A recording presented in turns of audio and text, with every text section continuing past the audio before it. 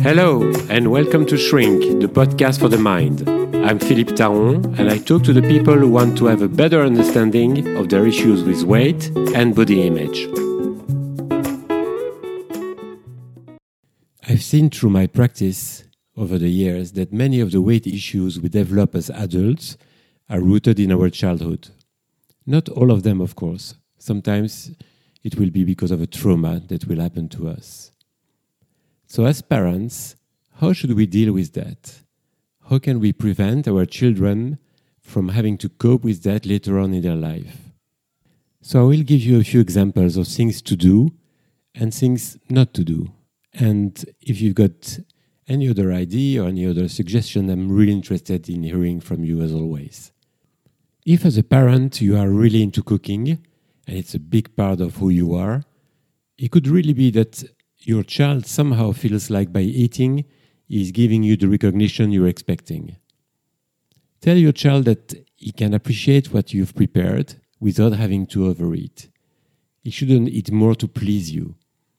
He shouldn't finish his plate just because you have put a lot of effort into preparing it.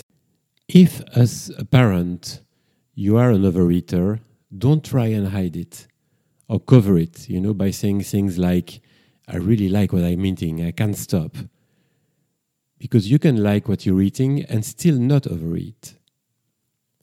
Don't create a competition between siblings by saying things like, look at your sister, she has finished her plate already. Well, good for her if she has finished her plate, but we don't all eat at the same pace. So avoid these competitions between children, between siblings more specifically. Avoid telling them that they should eat so that they will be strong. I know this is something parents used to say mainly to boys, but I think some people still say it because they've heard it themselves from their parents. Eating doesn't make you strong. What eventually makes you strong is your character, is your the way you exercise or not, or is your mental, but it's not the quantity of food you're having, that's for sure. I mean, we all know that, but it's still there somehow. I've heard it a few times. Try and create an atmosphere so that meals are an enjoyable moment. Don't rush them to finish their meal by saying you'll watch television when you'll be done with your food, for example. Or you can start playing again once you finish your pudding. Don't rush them. Let them take time to eat. Don't use food as a reward. Food should be enjoyable, but it shouldn't be something special you're getting if you've achieved something. By doing this, your child will be tempted to reach out for food when he will be done with a hard day at work, or when he will have passed a test, for example. Find other ways to congratulate them, so that later on in their life, they will do the same with themselves and with their kids or friends. Don't force them to eat things that they don't like. It's a good thing, of course, to encourage them to discover new food and new tastes, new cuisine from different countries, maybe. But it shouldn't be forced. By doing that, somehow we're denying their own taste, and we're not encouraging them to eat intuitively. And it's a shame, because really that's something we should encourage a lot. Eating intuitively and mindfully. As parents, we are examples for them. So if your child has eating habits that are not ideal, make sure you look into yours. Are you eating too quickly? Are you always finishing your plate? Are you snacking throughout the day? I'm saying this, I don't want you to feel guilty if that's what you're doing, but then it's difficult to educate your children or to help them eating properly if you are yourself dealing with these issues. So if you are, don't hide it from them. Just tell them, this is something I tend to do, and this is why I think I do it, or this is why I know I'm doing it. But it shouldn't be like that. It doesn't have to be like that. So you don't have to copy me in the way I eat. As adults, we are the ones buying the food that they will find in the cupboards or in the kitchen. Is there enough variety? I mean, is there more chocolate and sweets than there are fruits, for example, in your kitchen? If the only healthy snack they can find is an apple and they don't like apples, well, they will be tempted to go for the chocolate that maybe you've even tried to hide, but they will always find it anyway. So make sure there are things that they're happy to have as a snack and that they have some kind of variety. We shouldn't insist too much on having to eat healthily. This could create either an obsession about it, which can lead to orthorexia, which is a really difficult eating disorder to live with, or to the contrary, there will be some kind of rebellious attitude against it. We can educate our kids about nutrition to a certain degree, but it shouldn't become obsessive. It shouldn't become too much of a big thing. I would recommend you to be creative in your cooking. You don't need to be a great cook for that. Ask them how they feel about it, if they liked what you've tried.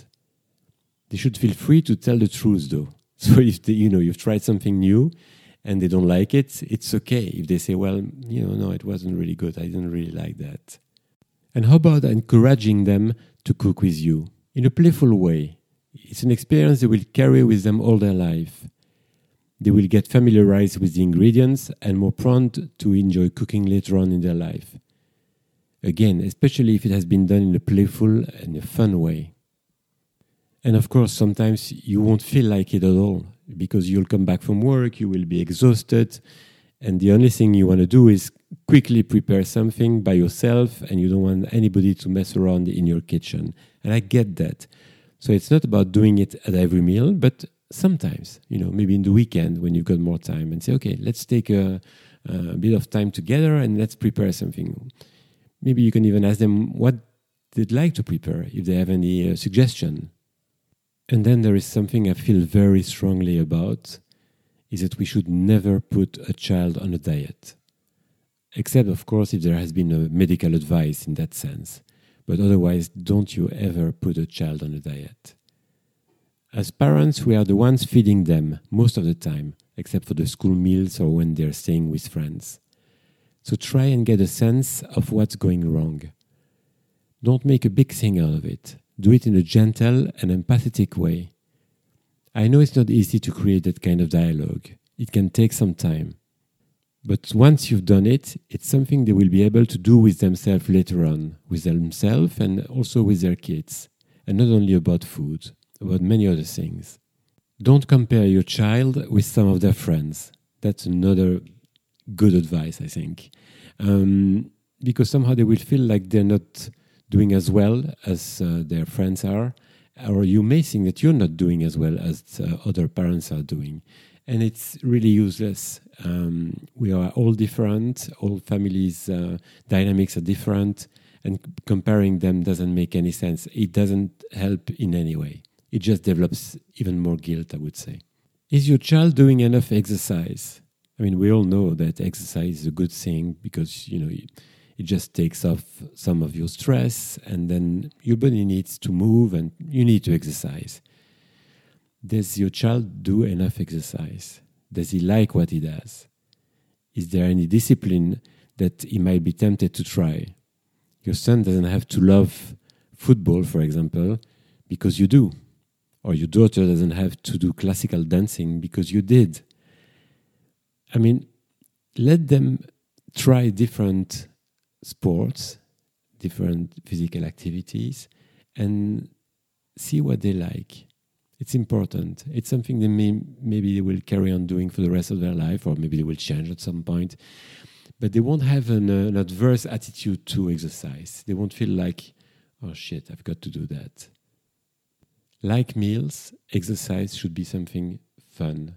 It should be something agreeable. Do you say that in English? Well, anyway, I will say it agreeable. We should keep in mind that there are usually more deeply rooted reasons for a child to overeat.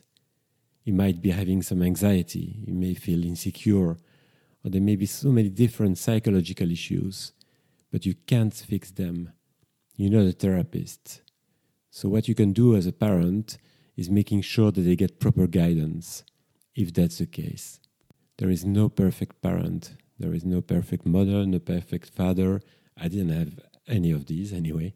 And no, but seriously, so forget about that idea. We all make mistakes, and it's okay. It's part of our life experience. But then at some point, maybe it's worth looking back and thinking, okay, how can I do things in a better way? How can I help? And if I can help, who can help me with that? Most of the advice I've been giving you in this episode are about children. I will do another podcast in the future about teenagers because it's somehow quite another story and not an easier one, but an interesting one as well.